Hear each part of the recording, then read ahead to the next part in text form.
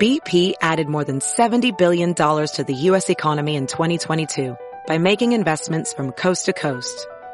Investments like building charging hubs for fleets of electric buses in California and starting up new infrastructure in the Gulf of Mexico. It's and, not or. See what doing both means for energy nationwide at bp.com/investing in America. We got another day of NBA action. And with FanDuel, every night is a watch party. So it's time for your FanDuel crew to make their bets. So, what's the move tonight, gang? You know that new customers who bet $5 get $200 back in bonus bets if you win. Woohoo! We're heating up, fam. Bet all the stars with all your friends and make every moment more only on FanDuel. New customers bet $5, get $200 back in bonus bets if you win. Make every moment more with FanDuel. It goes down in the DM. It go down in the DM. 21 plus and present in Virginia. First online real money wager only. $10 first deposit required. Bonus issued is non-withdrawable bonus vest that expires 7 days after receipt. See full terms at FanDuel.com/sportsbook. Gambling problem? Call 1-800-GAMBLER.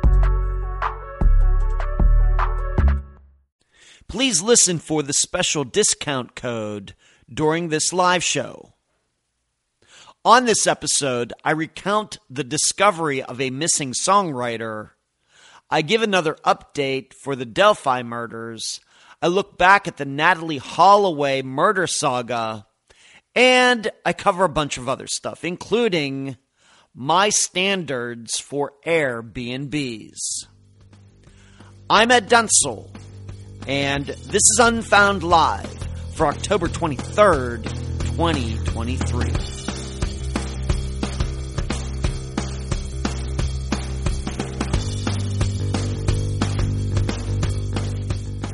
Why, sure, let's go live, StreamYard. Why not? We're all here anyway. Hello, everybody. This is Unfound Live for October 23rd, 2023. So that's 1023-2023. How cool is that? And I have a spectacular show lined up for all of you tonight. Of course, that's what I do. I take my time. I do it right. I peruse the internets and interwebs out there for news that I think you'll find interesting, things that I want to analyze, stories that I want to lend an opinion or two to. Opinion to. How you like that? And, of course, I have some unfound information to discuss as well. And then as has become the pattern here, at the end, I will talk about this Friday's episode. And so I think I have more than enough information for the agenda tonight. Pretty sure. Not totally sure.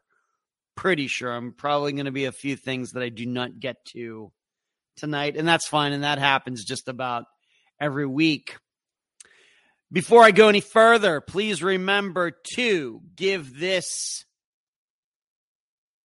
live show a thumbs up or a star or a heart or whatever you can do in whatever, however you are watching this tonight, whether it's on Facebook or YouTube, in the discussion group or on the page, or, like I said, on YouTube, on the Unfound Podcast channel page. On YouTube, the channel. Please give it a thumbs up. Just do it right now so you do not forget. Also, if you're not even a member, maybe you're hearing about Unfound, and that still happens. People finding out about Unfound for the first time. You should go to Facebook and join the discussion group. Go to the Facebook page, share it, and like it. And if you'd like to go one step further, if you find the content that is provided here between the podcast and the YouTube channel and TikTok and Instagram and all of that, please consider supporting the hard work that is put in here by going to patreon.com/Unfound podcast and contributing there at one of the levels. Or you can do so right there on YouTube by hitting the join button below. You will get things that other people do not get. Of course, I wish everybody in one form or another, all the listeners, many listeners out there, I wish that all of you would support Unfound one way or another, if it's only just $2 a month. So I appreciate it. So there you go. As for me, the last time we got together, what has happened since the last time we got together. Had a disc golf tournament up there at one of my favorite courses, Floral City. And if you just would have counted, we played 24 baskets. If you just would have counted the first half of the course, we played on Saturday and Sunday, the longs on Saturday, the short tees on Sunday. If you just would have counted the front 12 from each day, I would have finished very, very, very, very well. Unfortunately, the back 12 counts each day as well, and especially on Saturday, that's the second half of the first round was not good. And I kind of lost my mind for a while, and that really hurt me. But still, I threw some of the best shots that I've ever thrown at that course Saturday and Sunday, and just a little tweak here and there. And it's so weird. I mean, looking at my PDGA ratings for like the last 6 weeks, the ratings are not very good. But it's so weird that I feel like I'm just so close to really making a breakthrough. And I will have a chance to do that playing this weekend. Another one of my favorite courses, and that is Cliff Stevens right here in Clearwater. I'll be playing there Saturday and Sunday. And then the week after that, I'll also be playing on Saturday and Sunday. So we shall see. I usually play well at Cliff Stevens. So we'll see if we can make it happen. We'll just have to see. I usually play well.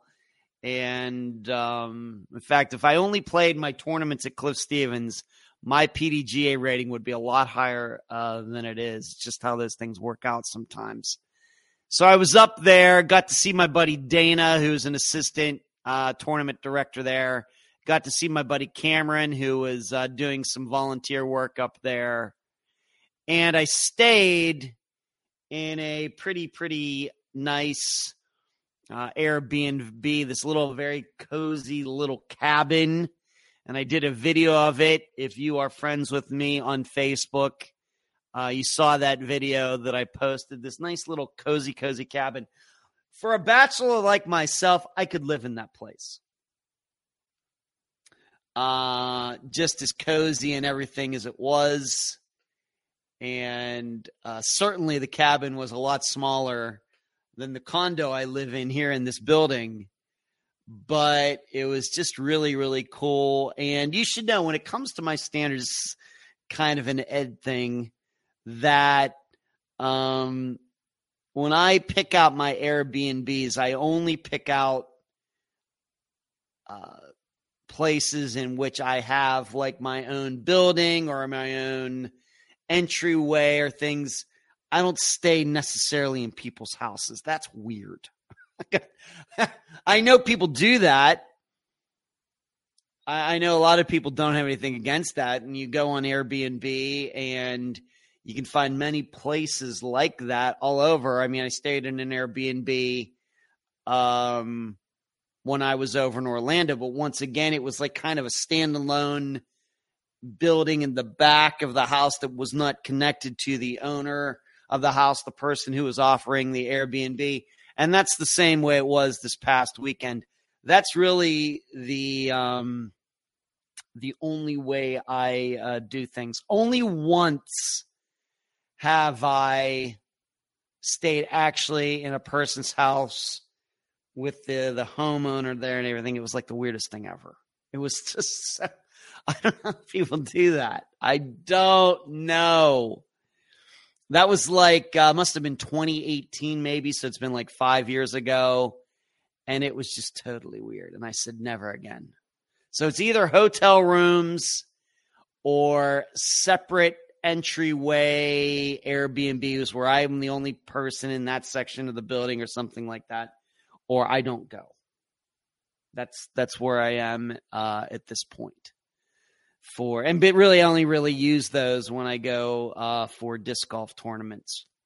That's the only reason I ever go on there. I usually have an Airbnb that I've stayed at a few times up in Brooksville, which is near Floral City, that I really, really like. Once again, it's a separate place, and it's a setup over the person's garage. They have their own house. The garage building is separate, and they made this little apartment over their garage, and I really, really like that place too. However, it had already been rented out. In fact, the person told me that the renter, whoever was going to be there like for a couple months or something. So I don't know what's going on there. But so I was forced to find someplace else, and I found this place, and it was good. And I'm glad for the future I have like a backup. So it'd be either one of those places. Going way back to 2019, I actually stayed in an Airbnb up near Floral City. That was also, it was one of those container apartments that had been fixed up to be an apartment, which also very, very small, but very neat to me. And the shower for it was actually outside. So that was interesting, but it was still cool. It was still pretty neat. But that person isn't on Airbnb anymore for some reason. So I've stayed in some really interesting Airbnbs since I started doing that back in like 2018, 2019. Really stayed in some nice little cozy places. A nice place a couple nice places down in North Fort Myers that I've stayed in some Airbnbs. And then the place I was at for Labor Day weekend over in Orlando, that was cool too. I know how to pick them out, and I really don't. It's very comparable to renting. Everything's up, inflation, everything, and it ends up being fairly reasonable because the alternative, of course, like for Floral City, is driving back and forth. Although that would technically be cheaper, that's like an hour and 40-minute drive up there. And in the end, I know that I would be saving money if I did that, but I wouldn't get any work done, and I'd just be worn out. And I know that if I did that, getting up on Sunday morning, I'm like, do I really have to drive up there again? That's what I'd be like. So I'm glad I went up there. All right, so let's see. That's what's going on. And, of course, this coming weekend, playing over Cliff Stevens, I'll be staying here. And I don't think I'm playing anywhere for a while that I'll be actually staying out of town. I'm going to be playing down in Bradenton the end of November, beginning of December. But Bradenton's only like less than an hour drive. So that's not a big deal. And it's a very easy drive. Floral City, totally different situation. All right, let's see who's in here. Hello, everything. Charles, what's going on? Melody, Karen, Lisa, what's going on? Hello, Marty. Marty, good to see you tonight. I want to make sure you got in, didn't miss anything. Yeah, Charles. Mary, I love the lives on Monday evenings. Me too, Mary. Funny you should mention that. Barbara, okay, all those listings by me. Hello, Kathy. And Suzanne. And Facebook user, hello, Ed. Hello back to you, Hazel. And Cherie. Cherie, you're going to have to keep, being that I'm doing this show, you're going to have to keep me posted on what the Astros and the Rangers are doing. If everybody doesn't know, Sheree is a huge Houston Astros fan, and of course, the deciding Game 7 is tonight. Dr. Telesco, by the way, is a huge Astros fan too, which is really funny, being that you grew up in New York City. Valerie and Twinkle, what's going on? Stacy. Who else is here? Tuesday afternoon there in New Zealand. Yeah, spectacular. I won the first half, Hazel. That's true. And Stacy says the weather was beautiful this past week in Florida. Stacy, it was perfect disc golf conditions up there in Floral City. Perfect. Not too hot, not too windy, and I should have played a lot better. Deborah, good to see you. Thanks for joining in tonight. I think we're all waiting for the Ed breakthrough. Well, Marty, you should know I won 5 tournaments last year. This year has not been good.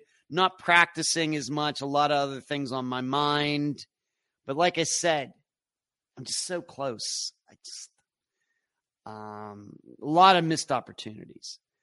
Valerie, you saw that video. The cabin was nice. Twinkle says I wouldn't stay in anybody's house.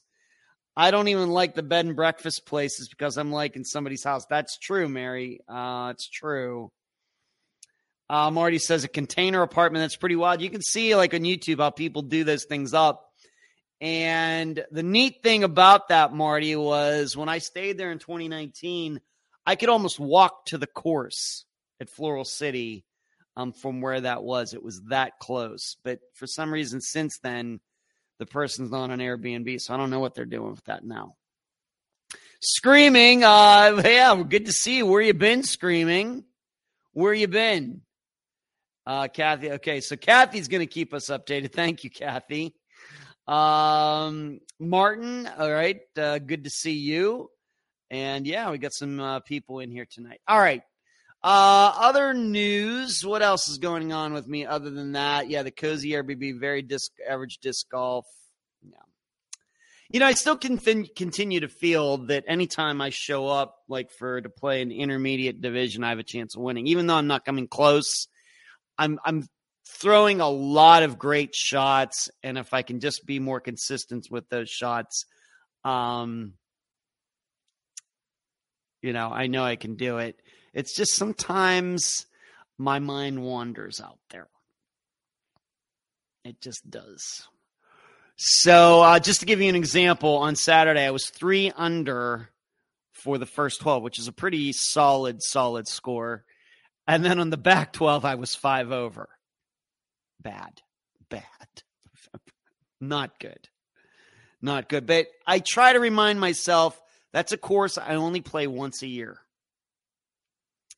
And what I really need to do is, even though it's an hour and 40 minutes away, one day when I don't have a lot going on, which isn't often, but still, maybe if my brother's not doing anything, we can go for a little road trip, go up there and just look at that course a little more closely. Because I think I'm sometimes take some shots for granted, and that's where things start going badly, I think. All right, so what else? One other funny thing. It wasn't funny at the time. It's funny now. But was that on Thursday morning, I take, I've talked about this before. I take cholesterol medicine every other day. I've been taking 5 milligrams of the generic Lipitor every other day for 16 years now or something like that. And I also take a vitamin D pill, and I usually just take them at the same time, put them both in my mouth and just drink the water. Well, on Thursday morning, for some reason, I was in a hurry. I don't know what was going on. I tried to do it too fast, and they both tried to go down the wrong pipe. And I had to cough, not to gross everybody out, but the vitamin D pill actually got stuck in my throat, and it took a while to get it out. And in fact, I was doing so much coughing and I actually gave myself a sore throat over the course of Thursday. So when I went to trivia on Thursday evening, I had this not that I don't know if anybody could tell there, but I told my brother what had happened, but I had this horrible sore throat because I had made my throat raw by trying to, because it felt like it was still there, probably wasn't. But those pills, they can be really rough. And, your throat is fairly delicate. It doesn't take much to scratch it. And I think that's what I did. And, it's just one of those things. It was an unpleasant feeling there. Because the Lipitor pill came back out, but the vitamin D pill never came. It must have dissolved or something. So it was an interesting Thursday for me, and I think it's only because I don't swallow problems or anything. I was just in a hurry. I was just like, I forget even what I was doing, what was on my mind, but I got to do this, and it went bad. And so I fought that for like some hours, trying to get it out, and gave myself a sore throat in the process, to the point where on Thursday I actually went over and got some Chloraseptic to make the sore throat feeling go away. That's how bad it got. So stupid. But these are the things you run into when you live by yourself. And although I've joked around with some of my friends here in the Tampa area, it's going to be one of those things where nobody's going to hear from me for a while, and maybe a live show is going to be missed, or maybe a podcast isn't going to come out on a Friday, and everybody's going to say, "What happened to Ed? Where's Ed? What happened to Ed? Where's Ed?" And somebody comes over to my condo and has to bust in or something, and they'll just find me deceased on the couch or something because I choked to death or something. Of course, I'm totally joking around. I hate to be morbid like that, but it happens. Yeah, that happens. And maybe that's one of the benefits of having a roommate, being in a relationship, living with somebody that, you two can look out for each other. Nobody's looking out for me here at the condo because I live by myself. But it does go through my mind. In fact, I remember just a couple years ago, my buddy Cameron, who I saw this weekend, he even said something like that to me, like, "One of these days, we're just not going to hear from Ed, and we're going to go and you're going to find out you were like dead in your condo for like a month or something." It could happen. All right. That's what's everybody saying? Eek, Ed choking. Hello, Carrie. What's going on? Mark and Indy fashionably late. That's how I like to arrive too. I have a sore throat for screaming on a roller coaster on Saturday. Get the Chloraseptic out, Lisa. Ed, you have to be more careful swallowing anything. In my eye, I know he did. Kathy, I know he did. BP added more than $70 billion to the U.S. economy in 2022 by making investments from coast to coast. Investments like building charging hubs for fleets of electric buses in California and starting up new infrastructure in the Gulf of Mexico.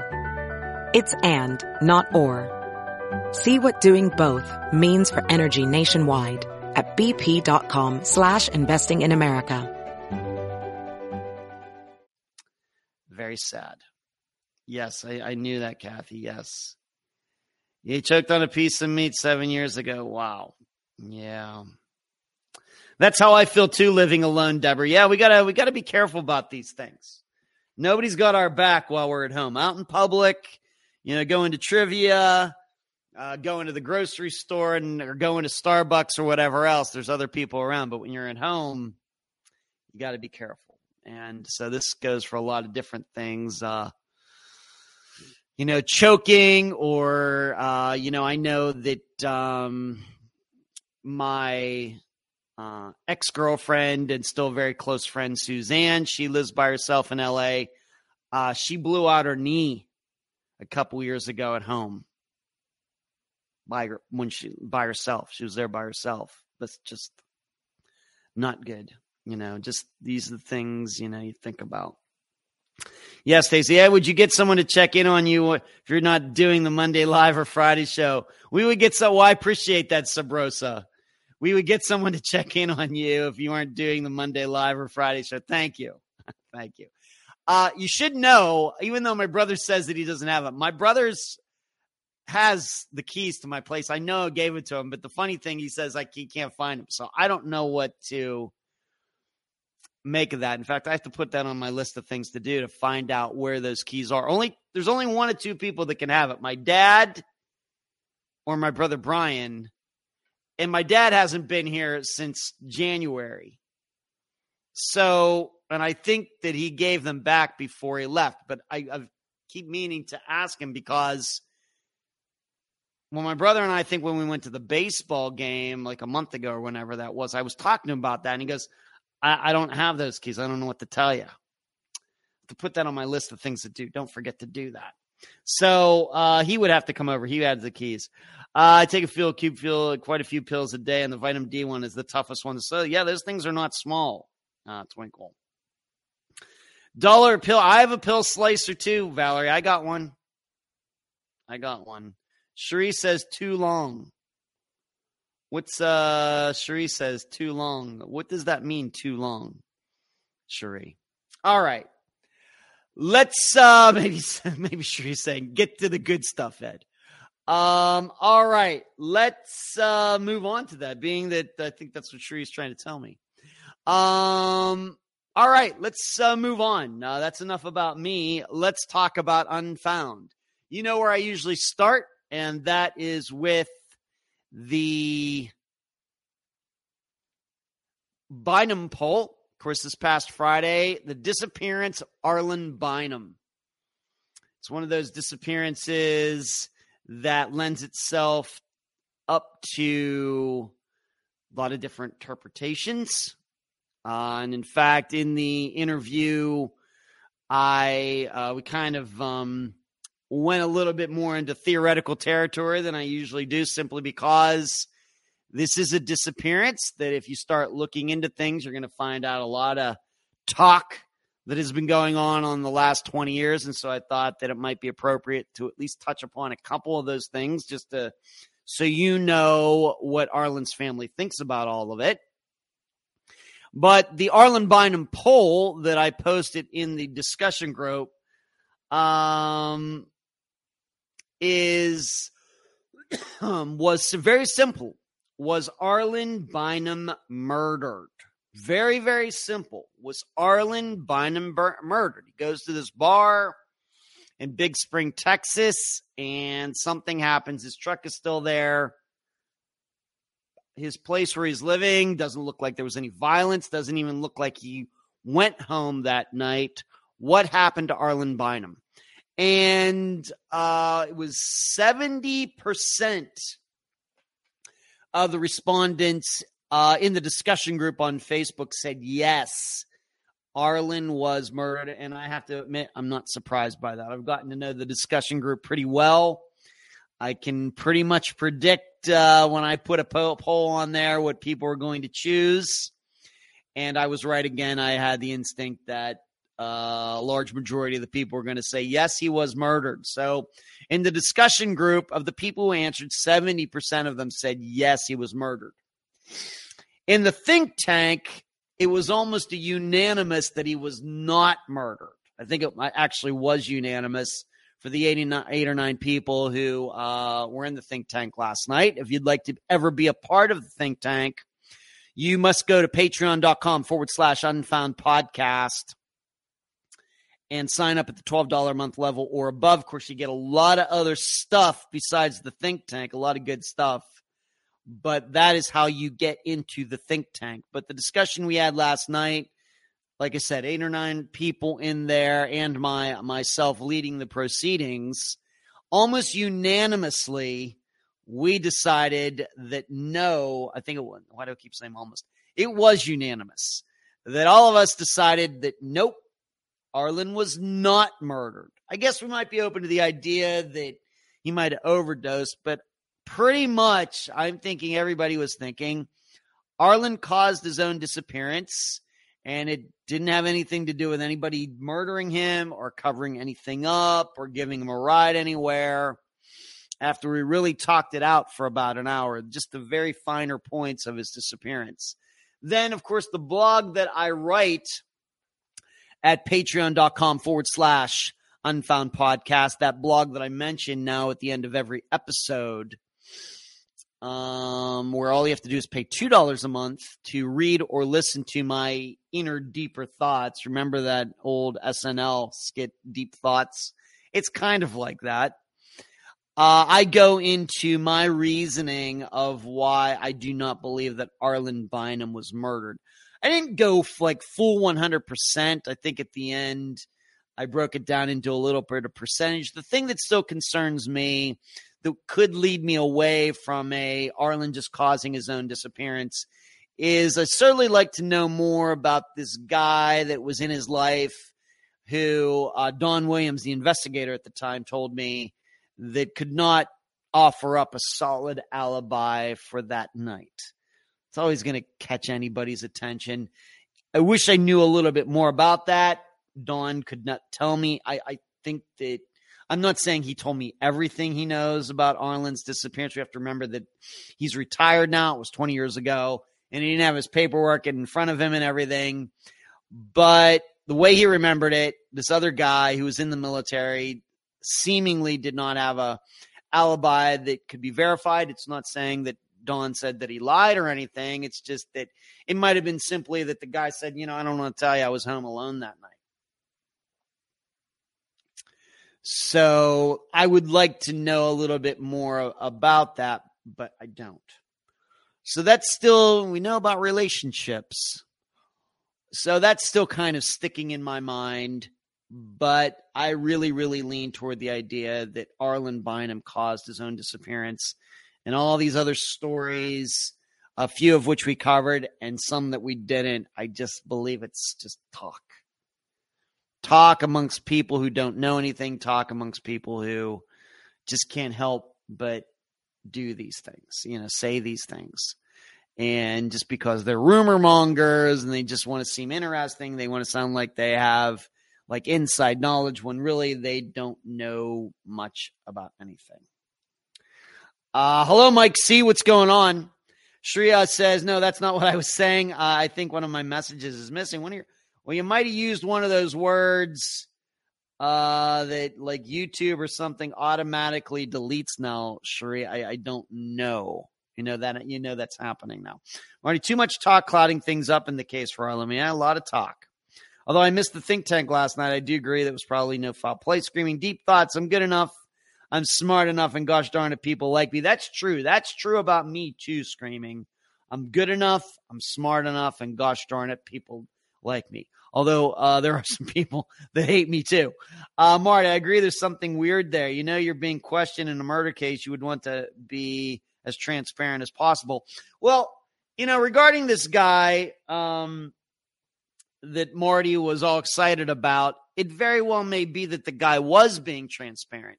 It's just his transparency couldn't be proven. Like I said, he could have said, I don't know what to tell you. That night that Arlen went missing, I was 100 miles away, on the Army or Marine base or whatever it was, and I was by myself.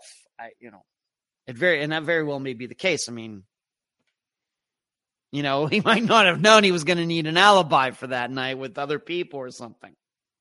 So we have to be open to that. But certainly, I would like more of the particulars on that. But given that I'm talking to the investigator 20 years later, he doesn't have his paperwork in front of him, and it's not his responsibility anymore. He's just going by his memory, and I would never expect him to remember what that guy exactly told him 20 years ago. That's too much to ask. Just too much. All right, let's move on to That's Arlen Bynum. We just passed the 20-year anniversary on August 15th. I will try to stay in contact with his family as best I can. Moving on, this was some developing news yesterday and today. And it's one of those things where it's weird, always the weird on the timing of this stuff.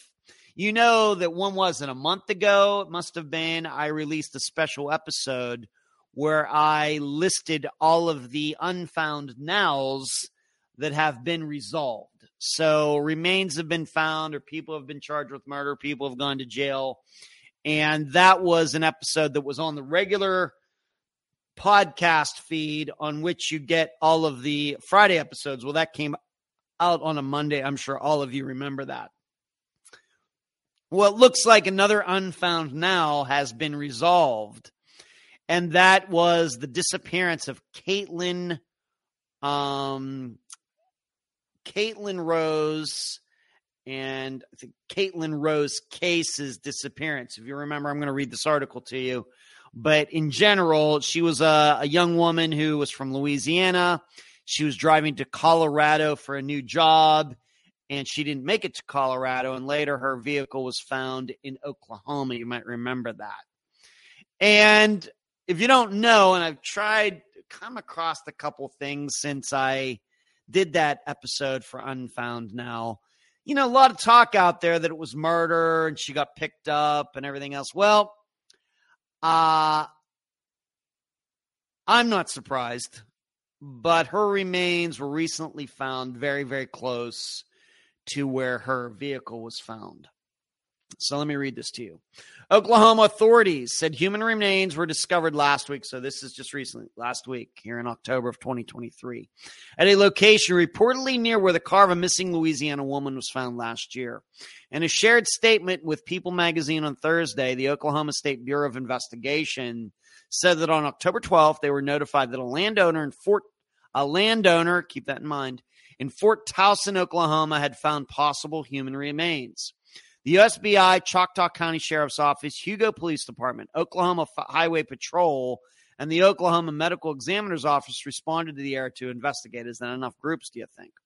Human remains recovered and transported to the office of the Oklahoma Chief Medical Examiner for examination and identification. According to KXII, the remains were found in the area where Caitlin Case's vehicle was located in 2022. Last year, the SBI said via a Facebook post, the case was traveling from Houma, Louisiana to Colorado on or around August 4th. So I'm going to guess this is an Unfound Now that I did in September of last year. Case communicated with family members during her trip until they lost contact with her on August 5th, 2022. At that point, she was traveling on Highway 271 between Paris, Texas, and Hugo, Oklahoma. Case's vehicle, 2006 black GMC Envoy with a Louisiana license plate, was located along the banks of the Kiamichi River in a rural, I know I butchered that name, in a rural area south of Fort Towson on August 12th. Case has no contacts in southern Oklahoma, and her whereabouts are unknown.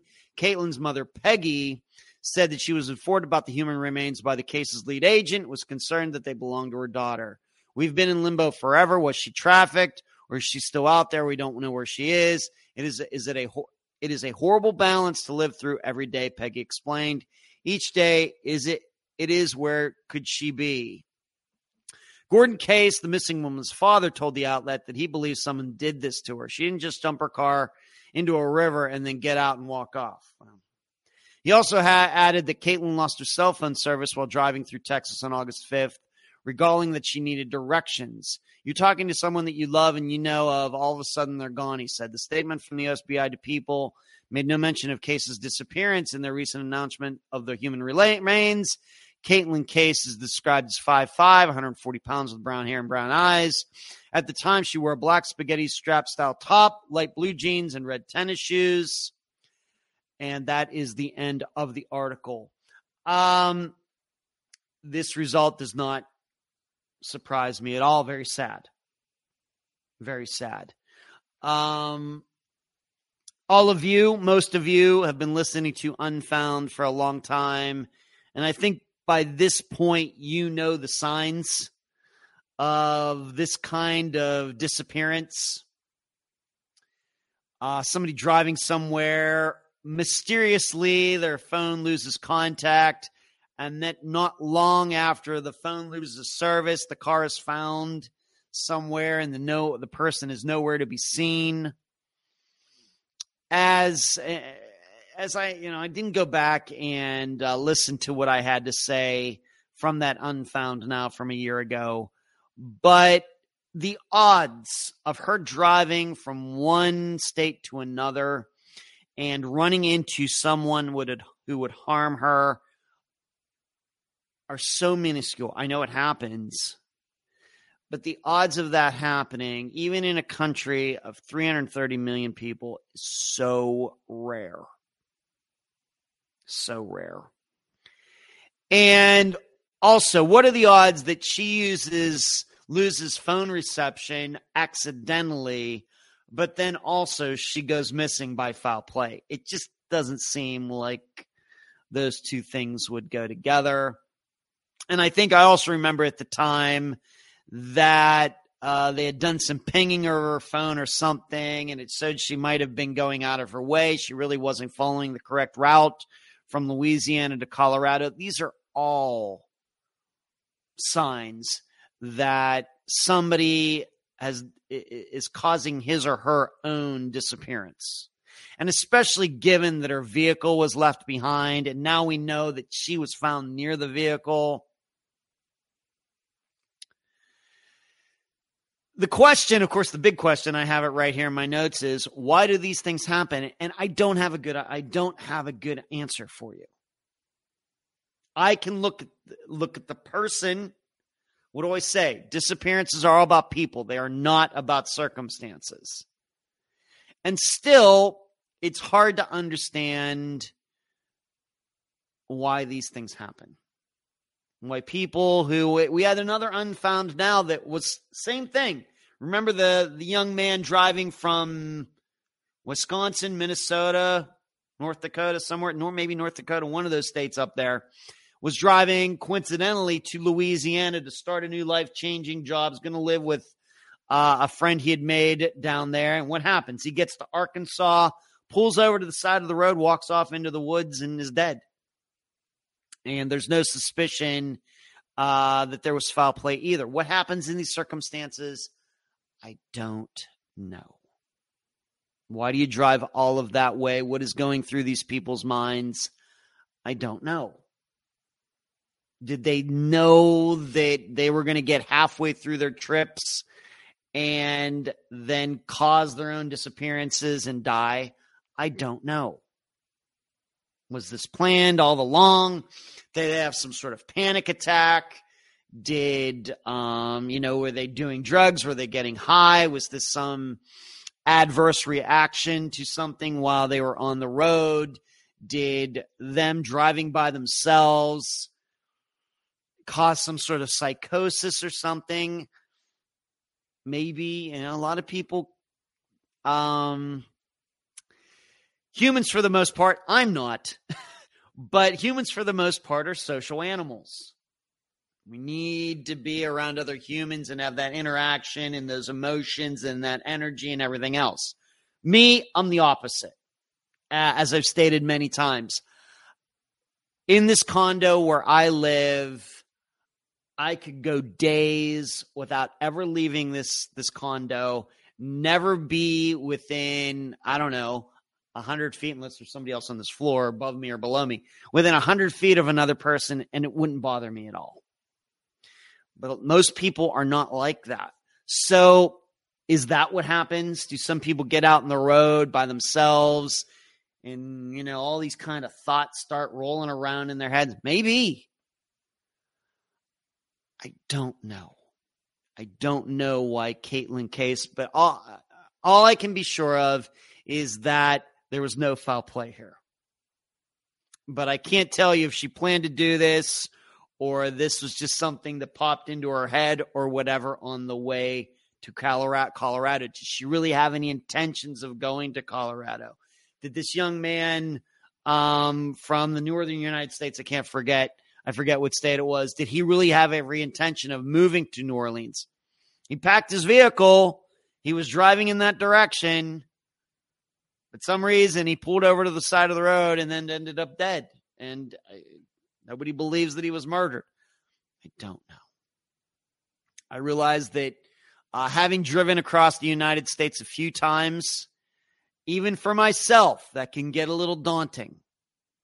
If you really start thinking about how far you're going to be driving and all that, and having driven several times now that I live in Florida, between Florida and Pennsylvania, back and forth, these times, especially after I got my Hyundai Sonata, which is a very reliable car, and I wasn't afraid to do that. Driving up through all of those states and being out there and driving like I did sometimes at 3 a.m. out in the middle of nowhere, in Virginia or West Virginia or something. I mean, it can get a little weird. And you have to really have your wits about you. Is that what happened? These people just kind of lose their minds. They let their fears get to them. Maybe.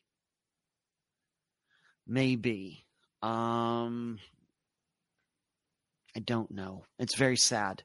But this result does not surprise me at all. Of course, the big issue is if this is the situation, why wasn't she found originally? Well, I think it's right there in the article. Found on private land. Probably when they did this search for her around her car at the time, they didn't go on private land. It took a private owner going on his own property or her own property, walking around and just happening upon her. So, and I think that this is one of those points that I think we've all learned about that over the past 7 years is one of the main reasons that searches fail. A lot of searches don't go on private property. So very sad, but I'm not surprised. I just don't have a good answer for you as to why it happened. I knew that it happened. I still don't know why it happened. I would have to know a lot more about Caitlin. Caitlin, of course, if she did have a drug issue, or maybe she thought, well, I'm driving all that weed. I need to take some speed or something. Who knows what that can do to your head driving out there in the middle of the night? Who knows? I don't do those things, but I don't know. So that's just recent news. That's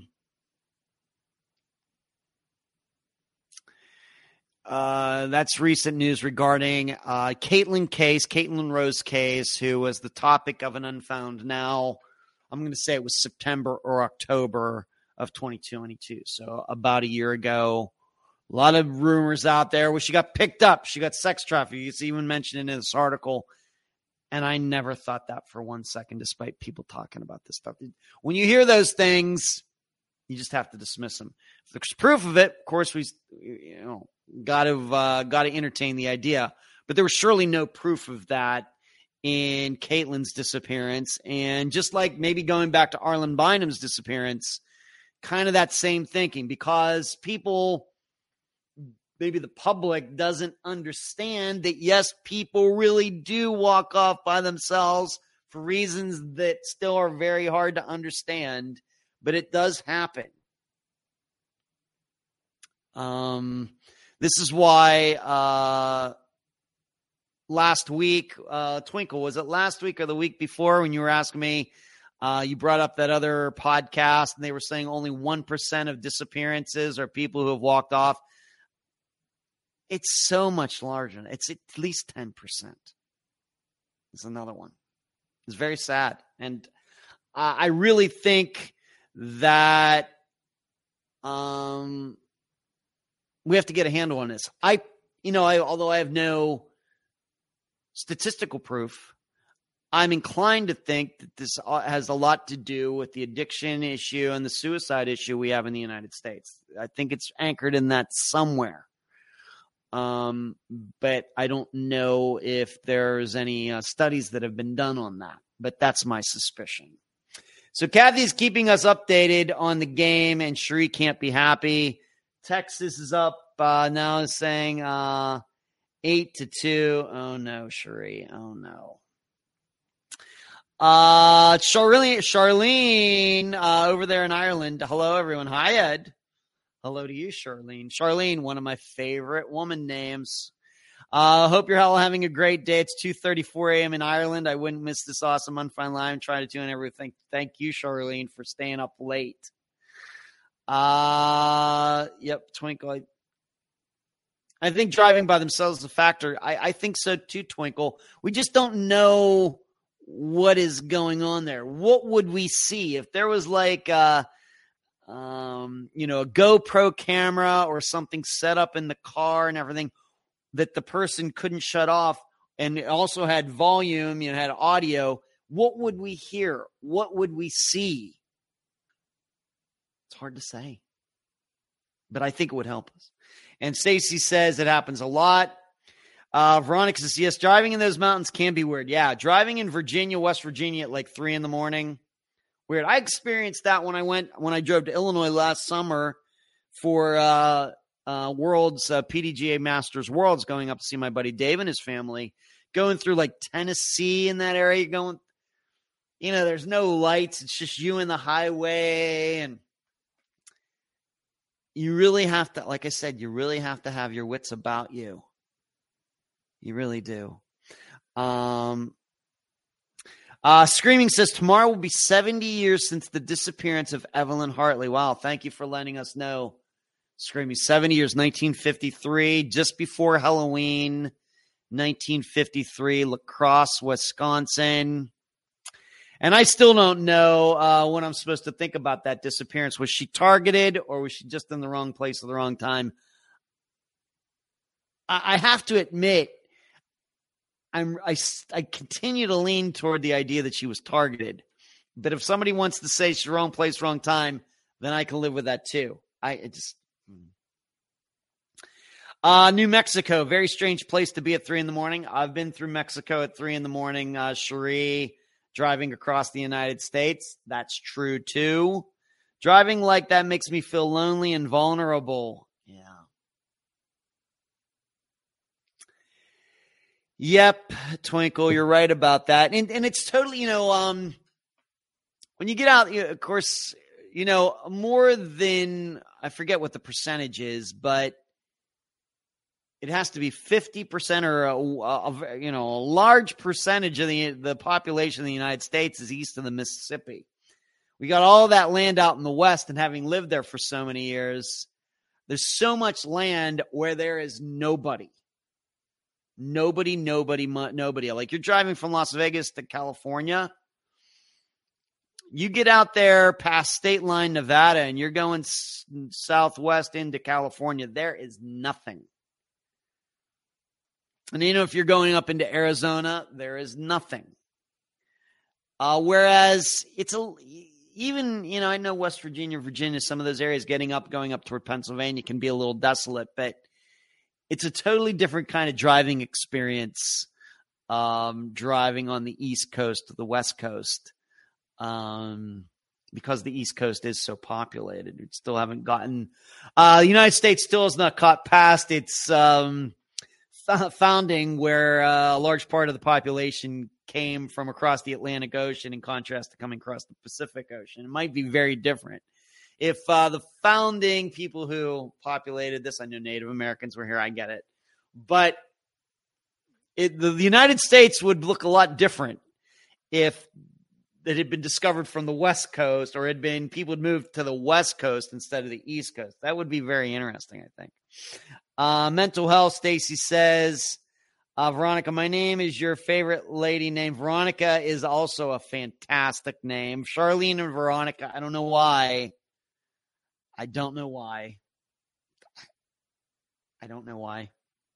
Lisa, that was me quoting the podcast that said 1%. Oh, that was you, Lisa, not Twinkle. Thank you, Lisa. Thank you for clarifying. It was not Twinkle. It was Lisa. They don't know missing persons case like you do. Well, few do. It's only because I've put so much time into it. So, and I appreciate that, Lisa. So there you go. The disappearance, and it seems discovery, of Caitlin Rose case. Very sad, but something I suspected. I've been moving on. I've been wanting to bring up this story. This actually has a happy ending, where a woman went missing and then she was eventually found, but I do want to comment on it. This has to do with a songwriter who had written a well-known song for Katy Perry, "Walking on Air." I know a few Katy Perry songs. I will admit that. I don't think this was one that I know, but I'm just going to read the article. Friends of Camila Lairth Segura are trying to get the word out about the singer-songwriter and sometimes model who's best known for co-writing Katy Perry's Walking on Air. The Sweden-born musician was last seen on June 29th, according to a missing persons report posted by the Office of the California Attorney General, Rob Bonita. Friend Liz Montgomery posted the following plea on Instagram. We are desperately seeking information on the whereabouts of our dear friend and sister, Camilla Lareth, who may also be using the name Camilla Lareth Segura. Camilla has been missing since June 29th, and her last known contact was in Beverly Hills, California. Montgomery continues, we're extremely worried about her safety, and despite our best efforts, the local authorities have not been able to locate her. The Post asked that any information be sent to, and I'm not going to give out the email address because she has been found alive. Montgomery told KABC that Lareth's sister got in touch with her asking if she had seen the singer. Montgomery then filed a missing persons report with Beverly Hills Police.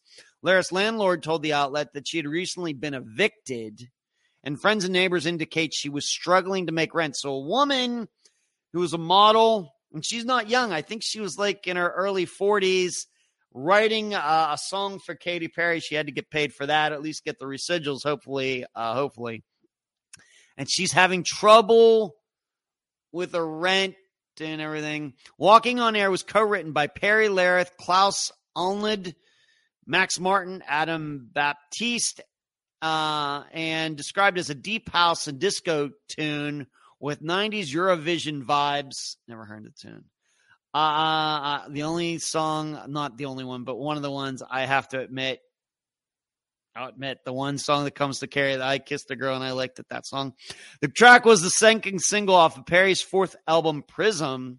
It debuted at number 34 on the Billboard Hot 100 and debuted at number 8 on Billboard Hot Digital Songs in October 2013. So that song did pretty well. But so here's the update. After missing for 3 months, so she went missing on June 29th. So July 29th would be 1 month. August 29th would be 2 months. September 29th is 3 months. So this story is about a month old now. After missing for 3 months, Camilla Lareth Segura has been found alive and safe. Cecilia Foss, a friend of the Swedish model and singer who co-wrote Katy Perry's Walking on Air, confirmed she was found in California. It doesn't say where. I want to let all of you know that my friend Camilla, who had been missing for the past 3 months, was found yesterday. Her family has asked for privacy, and I can't share any of the details, but she is safe now. Thank you to everyone who helped look for her and share her story, and to the Beverly Hills Police Department for doing an incredible job finding her. I mean, this has been on the agenda, and it's been getting pushed back. Finally, I get to it. I have to admit, I can't help but think this is probably drug-related. And if not, certainly mental health related. Where was she for 3 months? Was she living on the streets? Was she holed up in some drug house? Was she being held against her will? Did she go somewhere with somebody and didn't tell anybody? You know, when you start hearing things about her not being in contact with anybody and her getting evicted and everything, these are what come to my mind. Because you have to understand, as I'm sure you're aware, these days, it takes a lot to get evicted if you're a renter. It takes a lot. In fact, I'm sure the people who rent rooms and or places like that would say that the laws are, favor the renter too much, don't help the renter too much and are against the landlord. You get somebody in there who's been paying rent, and it's very, very difficult to get the person out. You can see those stories all over the internet. So that she got evicted probably tells me that she had not been paying her rent for quite a while. So what's going on? And like I said, it got to be an addiction, got to be mental health issues, or combination of both.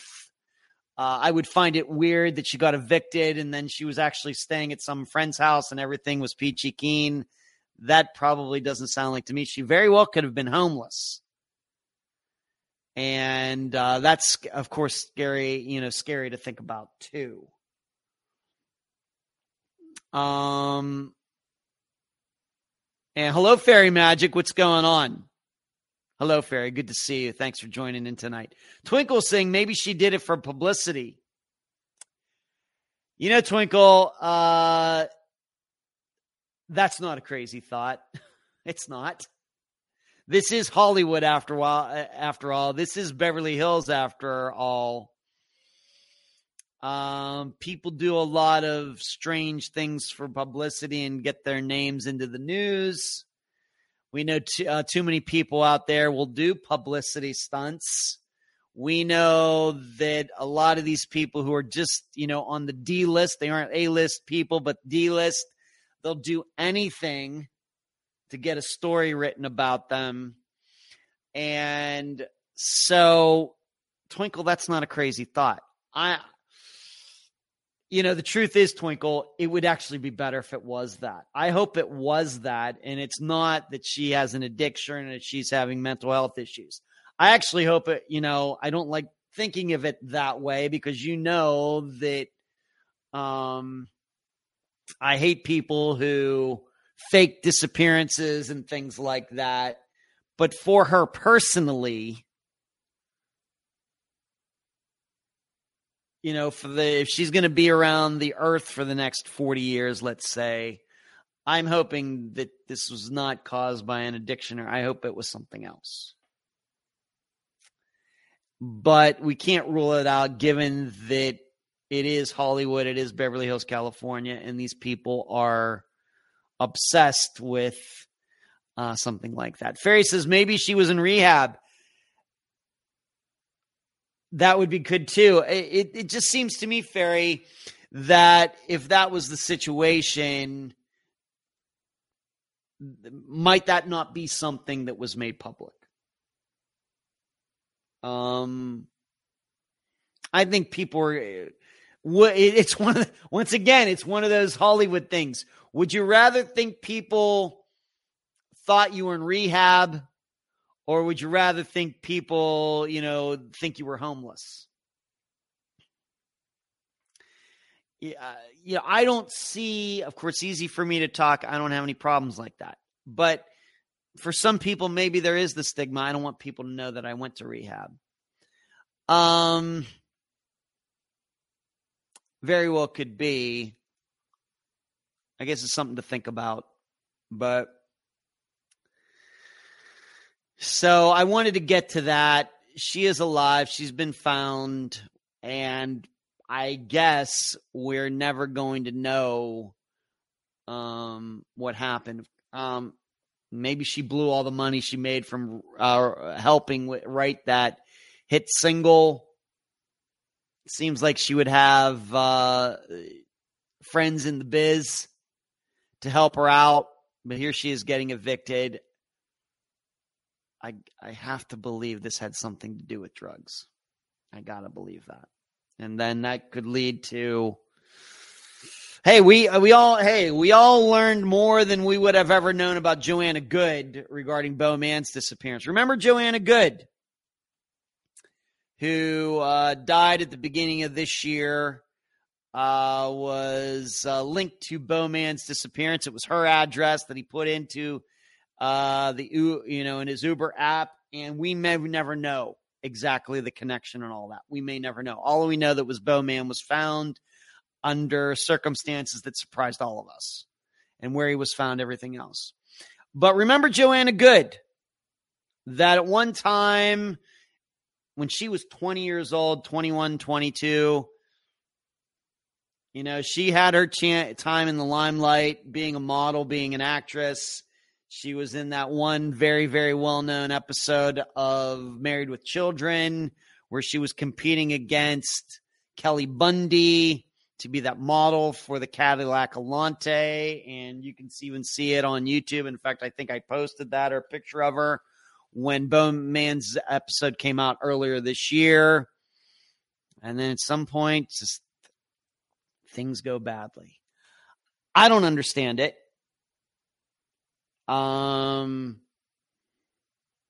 as a heterosexual man who is attracted to women and all of that, I just, guys, we're self-destructive.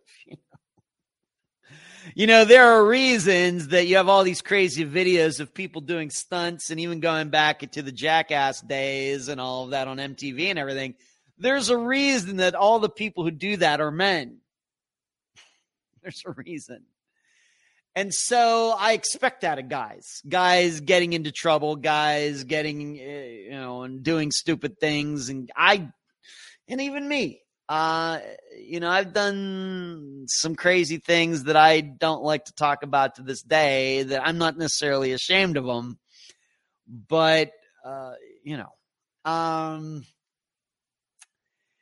but when it comes to women, I have to say, once again, as a guy who's attracted to women, I highly respect women. As you know, most of my assistants that help me with the podcast and all these other things we do at Unfound are women.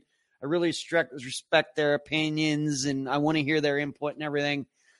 When I hear about women, just going downhill and getting involved in drugs and everything, it just breaks my heart. Guys, I just kind of expect it. It's horrible. And and this is why I do this podcast, and I hope I can help these families out.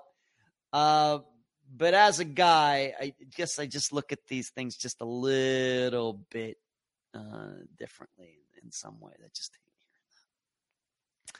so maybe that is what happened to Camilla. Maybe the exact same thing that happened to Joanna Good. These women on top of the world, and just getting mixed up and stuff. It just sounds like what happened to Camilla, and I hope she works her way out of it. Rockford, hello, back in action or crazy, but fun. Yeah, I've been wondering, Rockford, where you've been. You haven't been in a couple last think tanks and stuff. I was wondering, where is Rockford? And there he is. I'll bet a drug bender. So Rockford's going with the drug bender for Camilla. Yeah. Imagine it's very difficult for young, beautiful women to age. A profession is all about the looks. It is. It's true. That's why I have to admit, as a man, women want to go get all sorts of quote unquote work done, everything. Fine by me. No judgment at all. Whatever you want to do, fine by me. I know a lot of women take it too far.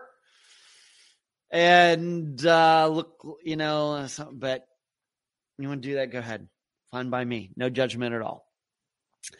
All right. So that was a story that I've been wanting to cover. So I'm going to move on to this, especially since it was in the title for tonight's live show. There is an update in the Delphi murder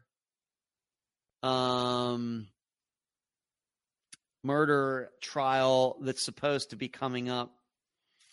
And it's from when Allen's Superior Judge Fran Gall took the bench a half hour later than anticipated Thursday afternoon. This is past Thursday. So 4 days ago, to announce the Delphi defendant Richard Allen's defense was stepping down. There was an audible gasp, mostly from social media watchers got a lot of social media people in the courtroom. From my location in the gallery seated behind Allen's wife and another woman, I had watched the comings and goings of the attorneys and family the previous half hour and suspected the judge was going to show the lawyers the door. Judge Gall was displeased and forced to call today's hearing after she learned a few weeks ago that a leak of sensitive crime scene evidence from one of Allen's attorneys made its way to the Delphi social media posters. Shouldn't be posting that stuff, people. Shouldn't be doing it. Defense attorney Andrew Baldwin then engaged his own legal counsel, veteran Indianapolis barrister David Hennessy, to plead his case before the judge. So the defense attorney is getting his own attorney. That's awesome. Hennessy never got the chance, even though he filed a motion just 4 hours before the scheduled hearing, describing his client as snookered and abused by a former employee who had unauthorized access to the evidence that he then immediately passed on to a Facebook Delphi follower. I have to tell you, I hate this stuff. People within the true crime community so desperate to post stuff.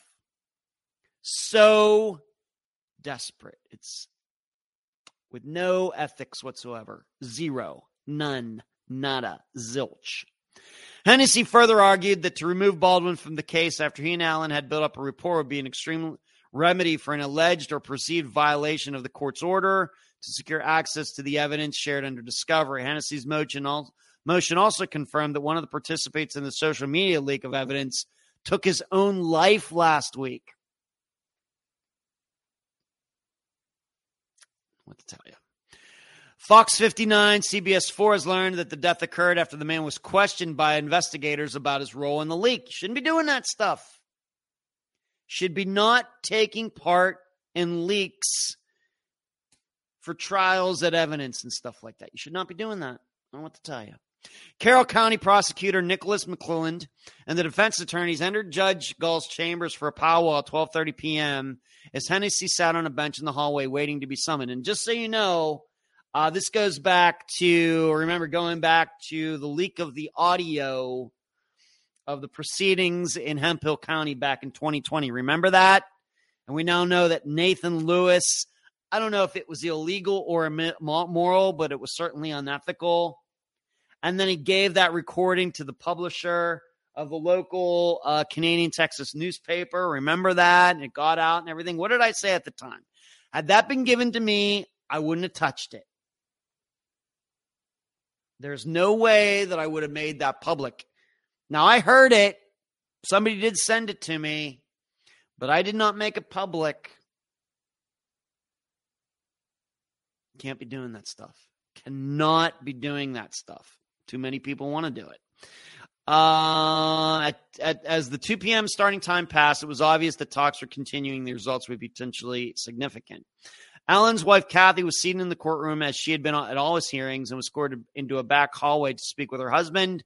Minutes later, she emerged, choking back tears, and then defense attorney Bradley Rossi motioned Kathy and a friend to exit the courtroom for a private conversation for which they did not return. Baldwin and Rossi were spotted transitioning in the hallway from the judge's chambers to Allen's holding area, and Hennessy, who was prepared to defend his client Baldwin in the courtroom debate over the leak, also disappeared in the back hallway. Minutes later, sheriff's deputies signaled that Judge Gall was about to enter the courtroom. As she settled in behind the bench, the judge announced that Baldwin was voluntarily withdrawing from the case. Rossi would submit his withdrawal in the days to come, and all evidence held by the defense team would return to the prosecution. There would be a hearing on October 31st in Delphi to announce the new lawyers who would represent Allen and a new date for the start of the trial next year. So Mr. Allen, after all of this, after being charged and all of this working up to a trial, he now has to get new legal representation. Now, I will offer up something on this. I'm not trying to say I'm a fortune teller or a palm reader. I could see the future. But I have to admit, a couple weeks ago, when on this live show, I talked about, the Odin stuff. And this was that last week or 2 weeks ago? I forget now. But all about the pagan ritual and everything else. I do have to admit to myself, I was thinking, this sounds to me like a couple lawyers who are trying to get out of representing this case. This sounds to me like a couple of guys who have just had enough of the whole proceeding and are trying to find an ethical way out of this. Now, of course, it seems like they found an unethical way out of this. But it all sounded so outrageous that I was thinking these guys cannot be serious, to quote John McEnroe. You cannot be serious. And so being that just came out recently, and now this, I have to admit, I see these things as being intertwined somehow. I realize that, it very well may be that they found out, the pagan ritual murder idea wasn't outrageous enough. No, that wasn't enough for us to get out of this. So I guess we're going to leak some material and then to make sure we really, really, really don't have to go through this trial. This is still going through my head. And although they may be fighting or whatever, I can't help but think that they're at home tonight thinking, thank God we don't have to do that anymore. I'm just telling you. I'm not saying there's necessarily any evidence of that. But when that pagan ritual thing started, I was like, these guys are looking to be kicked out or something. These guys are hoping that the judge is going to say to them, we don't think you're giving Mr. Allen very good representation. We're going to kick you out, or he's going to have to get different representation. This is something that was going through my mind re all of this. So I can't say I'm necessarily totally surprised by this. Stacy asks, isn't most of your audience women? Yes. According to the statistics that I have, Stacy, 80% of Unfound's audience is women, and that is consistent across most true crime platforms, that it's overwhelmingly women. That is true. Twinkle says the Delphi case is in a mess. True. Rockford is in your former hometown of Las Vegas, leaving on Tuesday. Avoid the mess on the 15th. Is the new leaving on Monday. Where are you staying at? What have you been doing in my former city, the city I love so much of Las Vegas, Rockford? What have you been doing there? Inquiring minds want to know. Twinkle, I don't know if we need laws or what, but the outrageous public posting, outrageous behavior by attorneys needs to stop. I know. I'm going to stick by what I said. I think these guys wanted to get out of it. Ed, where was your 711 located in Las Vegas, Tropicana? Where was your 7-Eleven located in Vegas? Valerie,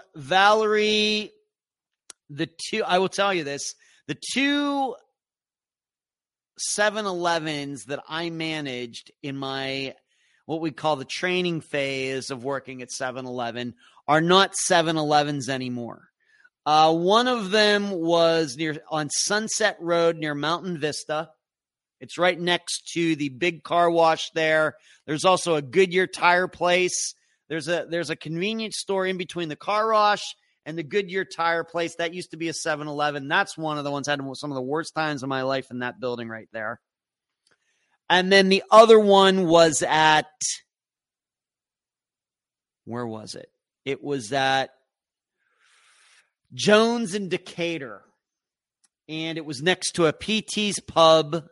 It was kind of it wasn't a standalone building. It was like in a little shopping mall area, and I saw some outrageous things, and that was another scary part of town too. I was also at that one. So Sunset Road near Mountain Vista, not a 7-Eleven anymore. And the other one, like I said, I think it's at Jones. Is it Tropicana in Decatur? I don't think it was Tropicana in Decatur. I think it was Jones in Decatur on the southeast corner of the intersection, I think. I think it was that. I have to go check that. But it's not a 7-Eleven either anymore either. So there you go. So if you want to look those up, Valerie. And then when I actually became a consultant for those few months with 7-Eleven, I was mainly responsible for those 7-Elevens like down Tropicana over to Flamingo, like in the Eastern Maryland Parkway area. So there's two 7-Elevens. I don't know if they're 7-Elevens anymore, that are right across the street on Tropicana, like not too far from the Strip.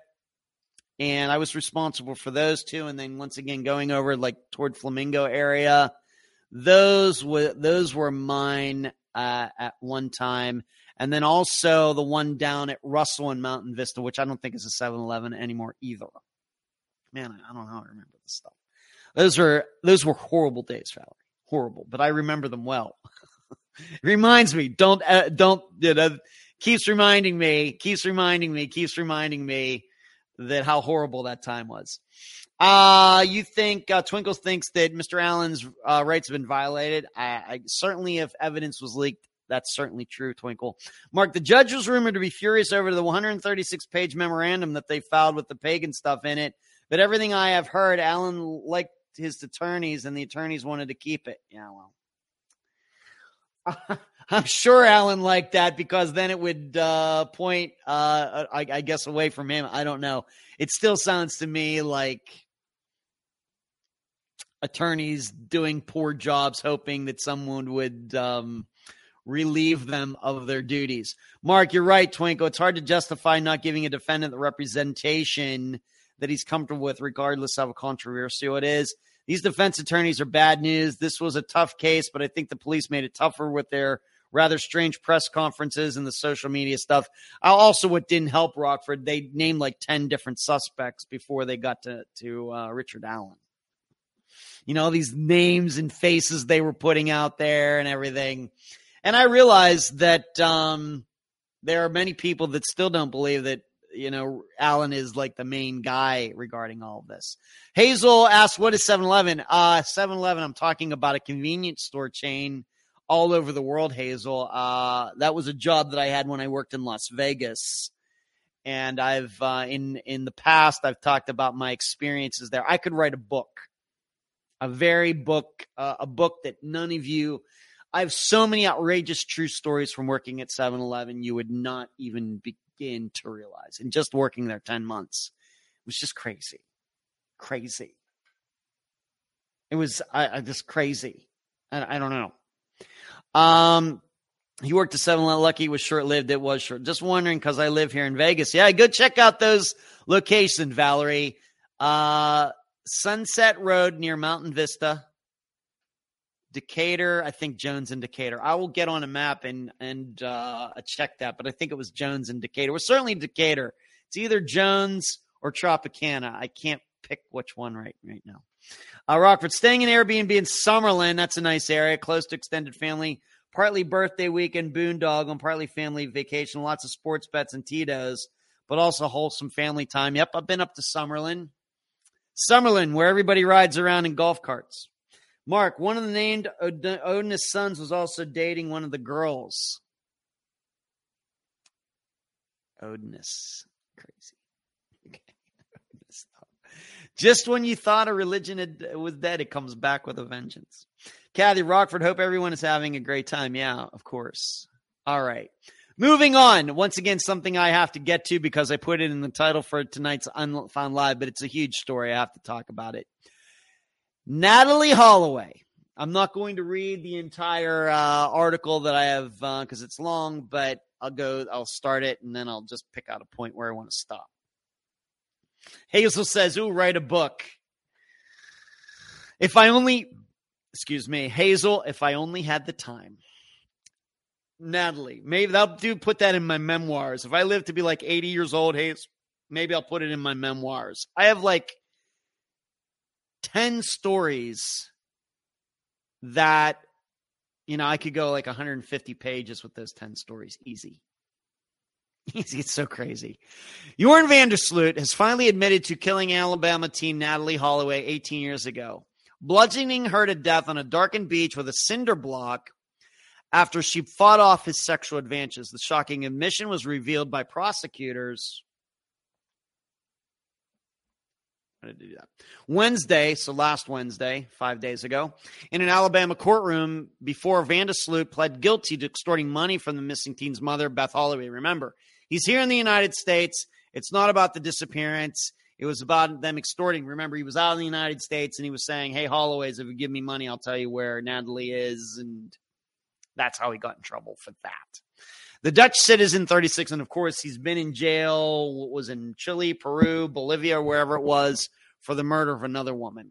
The Dutch citizen has long been the prime suspect in the 18-year-old's disappearance. The blonde-haired beauty went missing during a high school graduation trip with classmates. She was last seen on May 30th, 2005, leaving a bar with Vandersloot. Although he hasn't been charged in Holloway's death, his confession has brought closure to a case that has captivated the nation for nearly 2 decades. As far as I'm concerned, it's over, Beth Holloway told reporters outside the federal courthouse in Alabama. Vandersloot is no longer the suspect in daughter's murder. He is the killer. The shattered mom also revealed that Vandersloot confessed to her that he went home and watched porn after taking her daughter's life. Vandersloot confessed to the killing earlier this month. as part of a plea deal for extortion and wire fraud after asking family for $250,000 to reveal the location of her body. He was sentenced Wednesday to 20 years in prison to run concurrently with a 28-year sentence he's serving in Peru and the 2010 slaying of Stephanie Flores. You changed the course of our lives and you turned them upside down, Beth Holloway said. At the sentencing, standing a few feet from her daughter's killer. You are a killer. I want you to remember that every time that jail cell door slams. At one point, the brave mom even turned to stare directly at the man who callously stole her daughter's life. You look like hell, Joran, she said. In Vandersloot's confession prior to the sentencing, he detailed how he started kissing Holloway on the beach in Aruba after a date in a local bar. I started filling her up again, and she tells me no. She tells me she doesn't want to. Oh, I'll keep this PG. The American teen need him in the crotch and raging the killer. He said he knocked her out by kicking her extremely hard in the face. Vander then grabbed a nearby cinder block. I smashed her head in with it completely. Then carried her battered body knee deep into the surf and let her float out into the sea, he said. Vandersloot has already been arrested in Aruba twice on suspicion of Holloway's murder, but ultimately released for lack of evidence. Her body was never found, but a judge had declared her dead. Judge Anna Manasco required him to come clean on the teen's death to get the deal. You have brutally murdered in separate instances years apart 2 young women who refused your sexual advances. Holloway's disappearance on what was supposed to be a celebratory trip with friends to Aruba drew widespread attention. She was last seen leaving in Orangestad par with Vandersloot before their deadly walk along the beach. Prosecutors in the extortion case said Vandersloot agreed to take $25,000 from Beth Holloway for disclosing the location of her body, with another $225,000 due upon the discovery of her remains. In a 2010 sworn statement to the FBI, the confessed killer said Holloway's body was buried under gravel behind a house near the Aruba Racket Club, but later admitted it was a lie. I got to tell you, I wouldn't believe a word this guy says. No doubt he killed her. But I just find no reason to believe that's how it happened. I can certainly believe that he made sexual advances on her.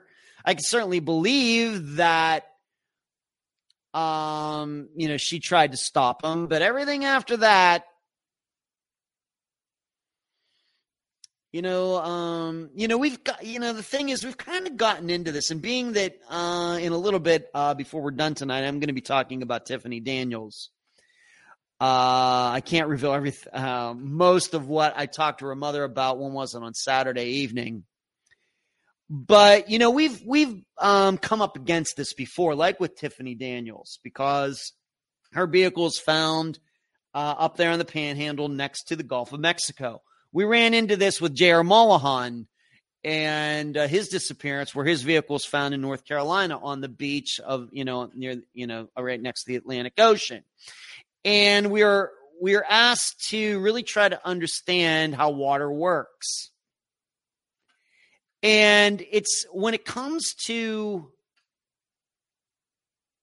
rivers, I think we have a general understanding. We don't have a scientific understanding. But we have a general understanding that if a body goes into a fast-flowing river, like we've talked about, like with Jake LaChapelle or Shane Fell, I'm not saying that they necessarily went into the river. I personally believe they did. If you don't believe that, fine by me.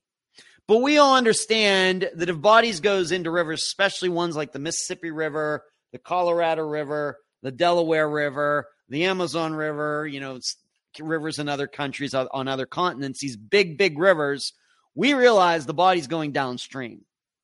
Now, it may eventually go to the shore and get hung up in some limbs or whatever else, and it still may never be found, but we understand the generalities of that. It's going to go with the water, and we also understand if the river is very slow, like the Allegheny River in Pennsylvania, not quite like the Mississippi, maybe there is a much better chance that the body won't go far. But when it comes to bodies going into stationary bodies of water, like the Gulf of Mexico or the Caribbean Sea, which would be, or where is Aruba? I don't know, the Atlantic Ocean, or wherever you're going into the shore, would not that body eventually come back to shore? How far? Now, of course, the question is, would a human body under these conditions float? Would it sink? Would it sink and then come back to the surface? I guess there's a lot of dynamics there. But, you know, as I remind all of you once in a while, I live on the shore. I mean, right behind me is the balcony, not to brag. But like 500 feet from that window right there is the Gulf of Mexico. I can see it. I see that, and I see how it is. And I'm not convinced that if you went out there and put, let's say, a mannequin to symbolize a body, to be a likeness of a human body out there, I'm not convinced that it would float away. I think it eventually would come back to shore. But he's saying that he took her out into the water and she floated away.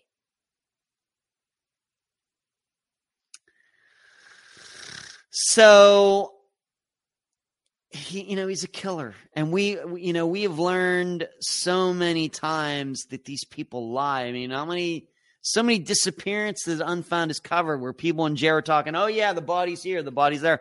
These people just make stuff up just to get the attention, just to, it's their kind of a confession, even though they had nothing to do with the disappearance. They get out of the jail cell for one day. Maybe they get a lunch from McDonald's instead of the prison food and everything else. Lots of reasons people do this. And so this is kind of where I am on this. She's dead. And I'm not even sure in the end how much worse, it matters if we believe this killer or not. But I want you to know that I think we just generally always have to be cynical of these things. I don't think it's, nobody in this audience is surprised that he killed her. I think everybody knows that. And everybody's known that. I mean, you'd really, really, really have to be ignorant not to believe that. But that doesn't mean when he gets in there and says that is actually what happened. So, like I said, I'm Mr. Cynic, and I'm just wondering how all of you feel about that.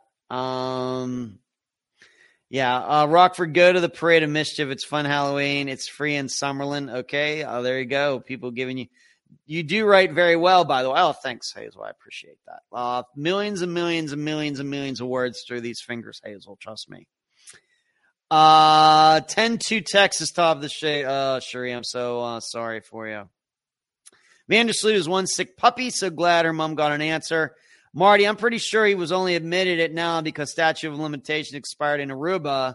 He used it to his advantage. Horrible human being. I don't believe Vandersloot's story either. Mark, it's obvious he killed her, but I don't think we are any closer than we ever were to knowing any specifics from him.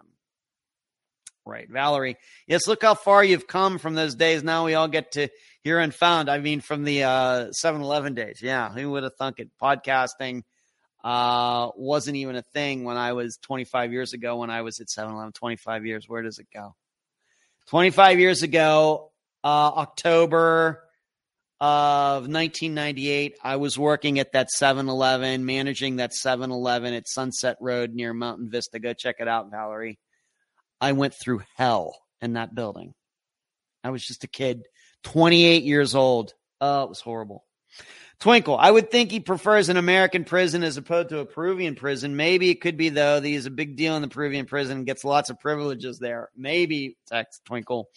Rockford, Vandersloot is one of those killers whom I believe no amount of early intervention was going to change. He was going to do things like this because that's how he's wired, like Bundy. Yeah. What would be interesting to know, of course, we know that he killed 2 women. I guess we have to be open to the idea that he might have killed other women too that just haven't put it all together maybe yet. I think that's highly possible. But I would like to know, are these the only 2 women who ever rejected his advances? What about all these women who lived to tell their tale after having a run-in with him?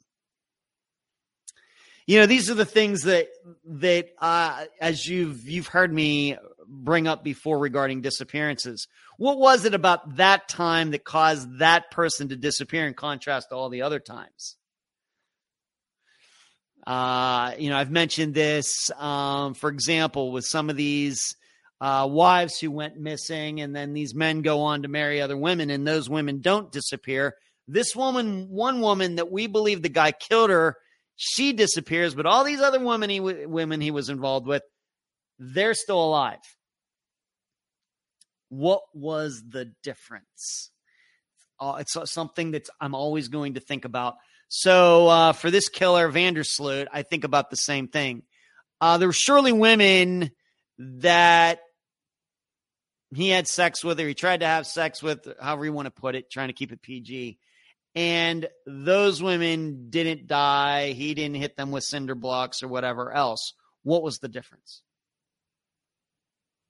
It would be interesting to think about that. Just don't know.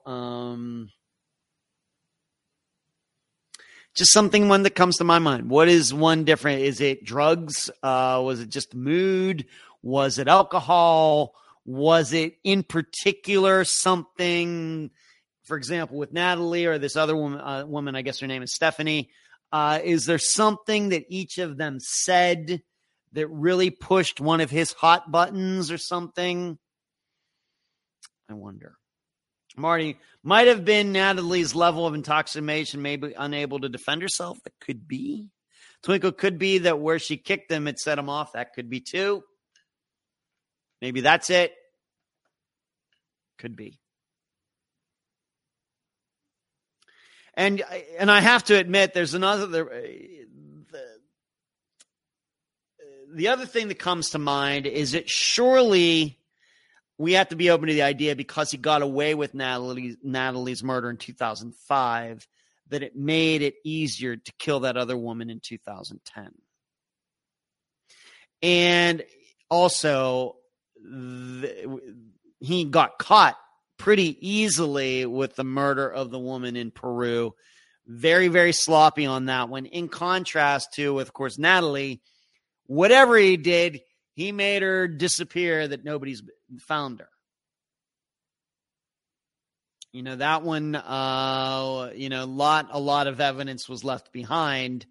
But with the Peruvian murder, certainly different. But I think I got to believe, being that he got away with killing Natalie, it made the Peru woman easier to kill, even though it was much riskier, and he ended up getting caught a lot easier. Once again, just something that's going through my mind on all of this. Because as this crime statistics show, who are the people that are most likely to kill people? People who have killed before and didn't get caught. Or they did get caught, went to jail, got out, and then they kill again. People are most likely to kill people are people who've killed before. Remember that. Once a person kills somebody and kind of breaks open that, whatever it is, that psyche, that restriction in the mind, it's very easy to get past that restriction again. Got to remember that. All right, so very, very sad. And one more thing, I have to admit, I think what we would call Natalie Holloway's disappearance, and we know murder, was really kind of what we might call a touchstone event, in that was one of those cases where it brought in a lot of people who really don't follow true crime at all. Of course, 2005, that was before true crime. Of course, true crime existed. There was books by Ann Rule, and there was Unsolved Mysteries and all that. But podcasting didn't exist yet. There weren't any YouTube channels with true crime and all of that. And really, like the Lifetime channel and all these Oxygen Network didn't become true crime, have all this true crime programming on it till much after 2005. But you could say that Natalie Holloway's disappearance in Aruba is what started all of that. You really could. I think if you look at the timeline and all that, It was a touchstone event that a lot of things changed. You could say that about the podcast Serial. Serial, even though I've never listened to it, it opened the world to people going to microphones and talking about murders and serial killers and everything else. Well, now the way I look at Natalee Holloway's murder is that it really began this thing in which true crime programming started on channels that you never saw crime programming ever before. Which is something about it very well could be, it very, very well, let's just admit it, very well may be just because she was an attractive white girl. Let's just admit it. And she's from the United States. Very, very possible. It's disgusting, but very, very possible. But then I think it also has to do with the Holloways themselves. As high profile as they have been over the years, I think that also what also added to it was that it happened in another country, on an island, on an exotic island where you think those things don't happen, but this did. I think that added to it. I think that also added to it. Here she was on a school trip with friends and everything. All of it kind of just all came together that it got a lot of attention. And really, I think started when you go to, like I said, the Oxygen channel and all these different channels now, really think this is what started it. The way I look at it, even though I will say really did not follow it that much. You know that I've been into disappearances for a very, very long time. Very, very, very long time. I've gone over and over, answered that question many times. But Natalee Holloway's disappearance was not one that really I followed that much. Jennifer Kessie's, yes. Mara Murray's, yes, which all happened around that same time, 2004, 2005, 2006, that time frame. Those were ones, just as a casual observer, a part of the public like all of you are, at that time, those ones got more of my attention than Natalee Holloway's disappearance did. And even going back to the 1990s, Jody Huisentruit's disappearance, as far as women go. But then when it comes to men, yes, Brian Schaefer went missing also caught my attention. But Natalee Holloway's was never, high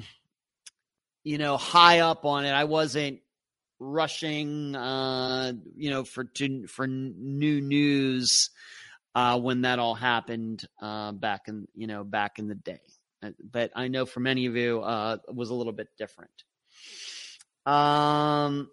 Kathy says, I doubt Natalee did anything other than maybe ignoring him or trying to get away. He's a predator. Yeah, very.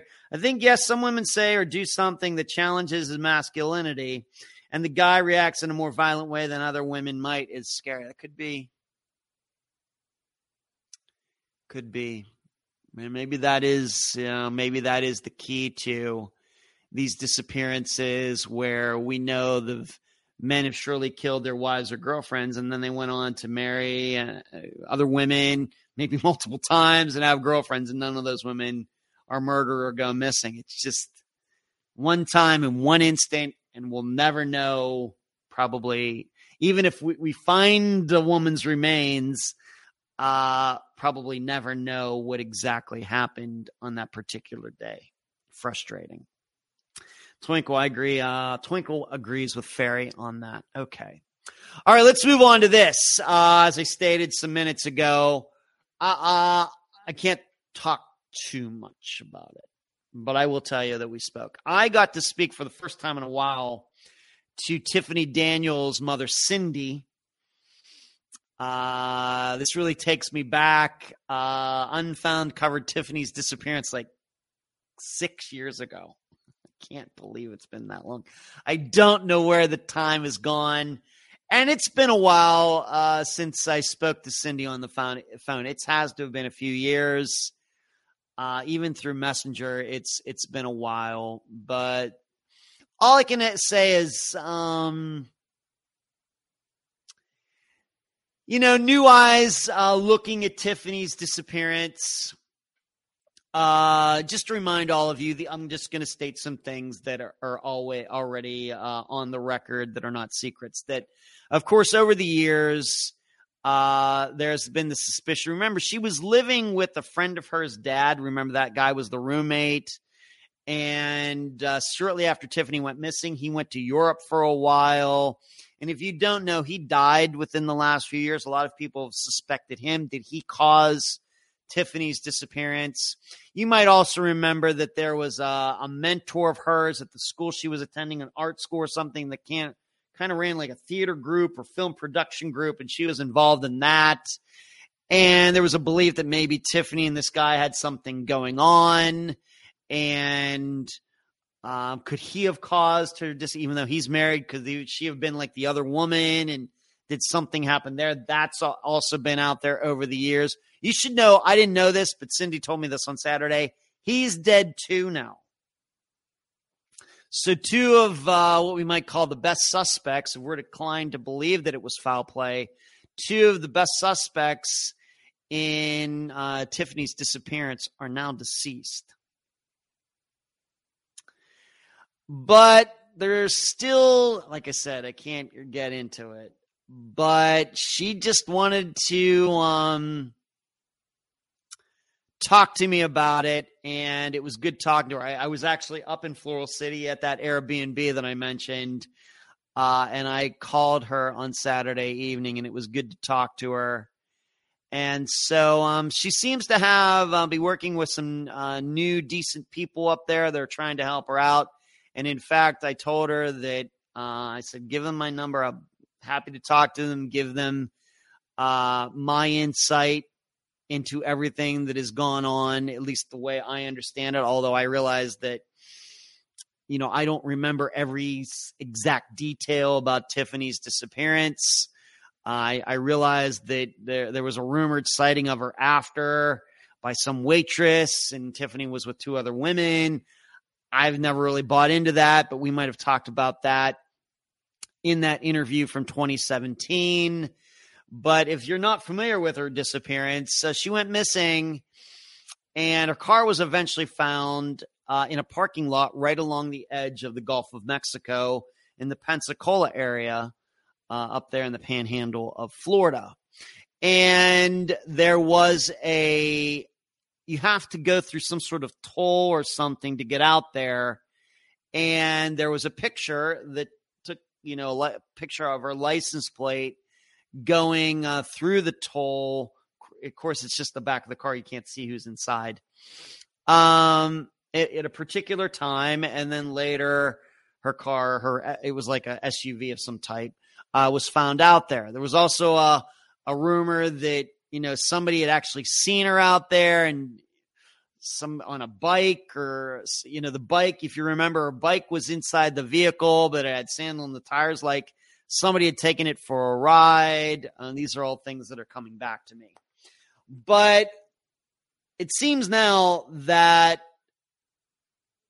it's kind of going in a different direction now. Although still in a foul play direction, but still in a foul play direction, but just, I guess we're saying making the net a little bit bigger.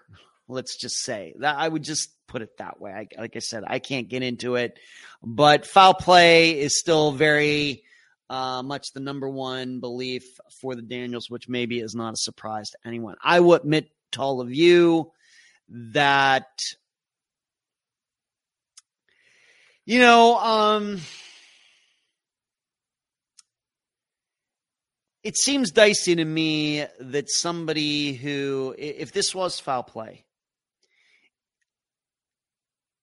given my experience now, of course, when Cindy was on Unfound way back in 2017, maybe I'd covered 30 disappearances or something like that.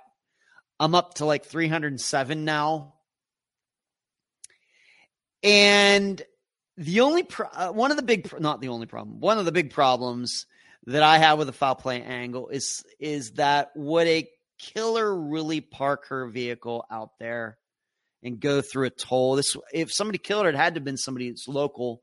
Somebody knows that going out there that the vehicle is going to, there's going to be a picture taken. And I get it. The killer's trying to make it look like maybe Tiffany went out there and went out into the water and everything. I get that. But driving out there, it's not very easy to get back to the mainland. It's a lot different than parking her vehicle in a Walmart parking lot and having a buddy pick you up. This complicates things. And that's why, if you can even get this information, now it's probably somewhere in a computer, because really Tiffany Daniels' disappearance is really not that old. It's certainly not very old in Unfound's world. Maybe, even though I know this would be as laborious work as could be, is in some computer, some Florida transportation computer, a picture of all those license plates from that day, and you start going through them and see who were the owners of all those cars, matching up license plates and names. Is that where we need to go with this at this point? But I think a local would knew that, and so why would you take that chance that somebody's going to follow you out there to pick you up, and then somebody is going to start doing that? You have to be open to the idea that some investigator might do that. To me, this is the problem that I've always had with the foul play scenario. Now, very well could be that she drove out there by herself and met somebody out there and they went somewhere. She met somebody out there that night or something, and she got in that vehicle and left. Certainly possible. And then something that wasn't planned, it was something spur of the moment, a crime of passion happened somewhere else. I guess I could be open to that. But, the ditching of the car to make it staged, I don't know, seems really, really too complicated. That seems more like an episode of Columbo than like real life. I think that somebody would just think, the sooner I get rid of this car somewhere, the better off I'm going to be. I take it out there. Who the heck knows who's going to see me and everything else? If I killed her and everything, it just seems so complicated. But I will tell you, this is the scenario that I think the Daniels still believe. I guess what also means is that even to this day, despite me wanting to help the Daniels family out and everything, I'm still not convinced that this was foul play, to be honest. I still can't rule out the idea that she went out there and just took a swim to nowhere. It very well, you get out, like I was just saying about when it comes to Natalie Holloway. My opinion is that you can't walk somebody out carrying a body out into the water and walk out far enough that the body won't come back to shore. On the other hand, if you're a healthy 20-something, you can surely swim quite far out there to the point where, yes, if something happens and you can't make it back to shore, then yes, you won't come back to shore.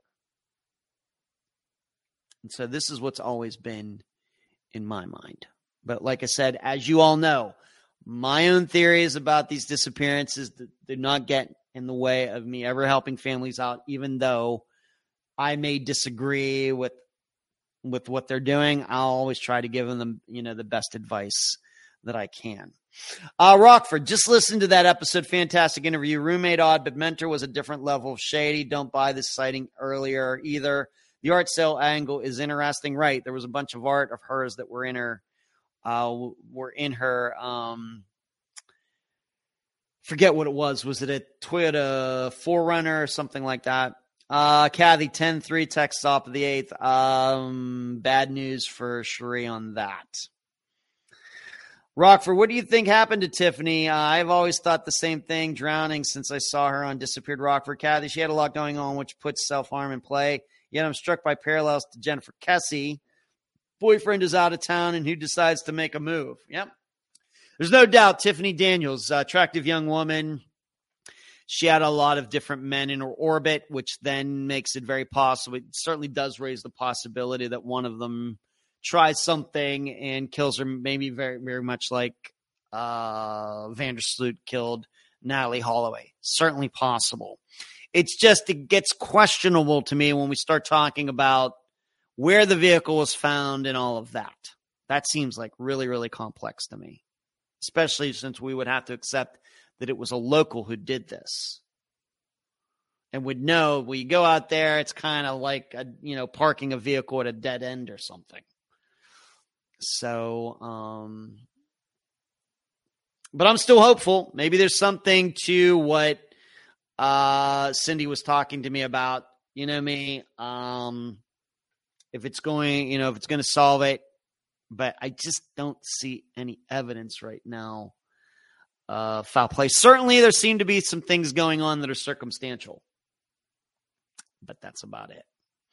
All right, a couple more things. If you've been watching on YouTube, of course, on Facebook as well tonight, you know that I've put up another code for my How to Podcast Better Than Anyone Teachable course. From now until next Monday, if you use the code ULOCT232023, that's ULOCT232023, say it again, going to Teachable. So how to podcast better than anyone.teachable.com and /courses. And you pick one of them. And if you purchase one of them and you use that code ULOCT232023, you will get 50% off your purchase if you do that between now and next Monday. Another thing, the next new episode of Found, of course, this is only for Patreon supporters and YouTube supporters. I'm going to be going over from disappearance to discovery of Lori Ruff. Does that name sound familiar to you? She is the woman who went missing from Pennsylvania in the 1980s, but then she was discovered after she committed suicide in 2010. She was discovered to be Kimberly McLean, who went missing from Pennsylvania. So she was Kimberly McLean in Pennsylvania. She went missing, stole a couple different identities over the years, and then turned herself into Lori Ruff. She ended up committing suicide in 2010. Well, I'm going to go through all of that from disappearance to discovery. Why did she go missing? What is the main factor and the contributing factors? Why she was missing for so long from 1986 to 2000, even after 2010. It wasn't after she was dead. It took a couple years to find out her true identity. And then the main factor and the contributing factors. And then finally, how she was discovered to be who she really was, the main factor and the contributing factors. And so in this, we get to take a good examination is how is it that a woman in pre-internet society was able to change her identity so easily and so convincingly for so many years? How did she do that? How did she think through that? Very interesting. Very, very. And it sounds to me that she ended up being very strange, seemed to have some mental health issues. But that will be the next episode of Found that will come out before the end of the month. Be working on that later this week, probably this weekend. Of course, I have another Unfound now to do, so I'll be looking at recent disappearances to figure out what the next Unfound Now episode that we'll play here on YouTube. And while I'm at it, this reminds me of something before I get into Friday's episode. I posted this in the discussion group. How weird is it that two guys with the last name Hoagland, Hoagland, Hoagland is not a very common last name anywhere. I mean, it's not like Dentzel. Dentzel is really rare. But what are the odds that Robert Hoagland, of course, we know Robert Hoagland, that was very recently, who went missing from Connecticut, was found to have died in New York, changed his identity, left his family, his wife, his kids, was kind of living off the grid, and he died. And if he hadn't died, maybe of a heart attack or something, we still wouldn't know what happened to him. But his last name was Hoagland. What are the odds that a guy with the last name Hoagland also did that in Indiana in the 1990s and then was discovered to be living here in Florida under an assumed name, changing his life with a new family and everything? What are the odds of that? Guys with the same last name did this and successfully did it for years. What are the odds? If they both had the last name Smith, then I'm not too weirded out by it. But Hoagland, I can't help but think that Robert Hoagland, was Richard Hoagland. The other guy's name was Richard Hoagland. Was he discovered to have done what he did before Robert Hoagland went missing? I have to look into that. What are the odds? It's so crazy. And to my knowledge, they're not related in any way. But two guys named Hoagland both go missing, get new identities, start new lives, and successfully do so for many, many years. When I discovered that, must have been like a couple weeks ago now, I was so weirded out about that. Could not believe it. 11-3 now, Texas Rangers. Oh, my goodness. All right. Rockford's going to the win. Oh, are you, Rockford, going to the win, eh? I see how you roll now, Rockford. I know the kind of people that go to the win, Rockford. I know those people. Well, you have a good time, Rockford. I was inside the win once while I was there. Just a little above my pay grade, people going to the win. All right, let's go to Friday's episode. Now, if any of you have Paramount Plus, this is just going to be a disappearance that's very familiar to you.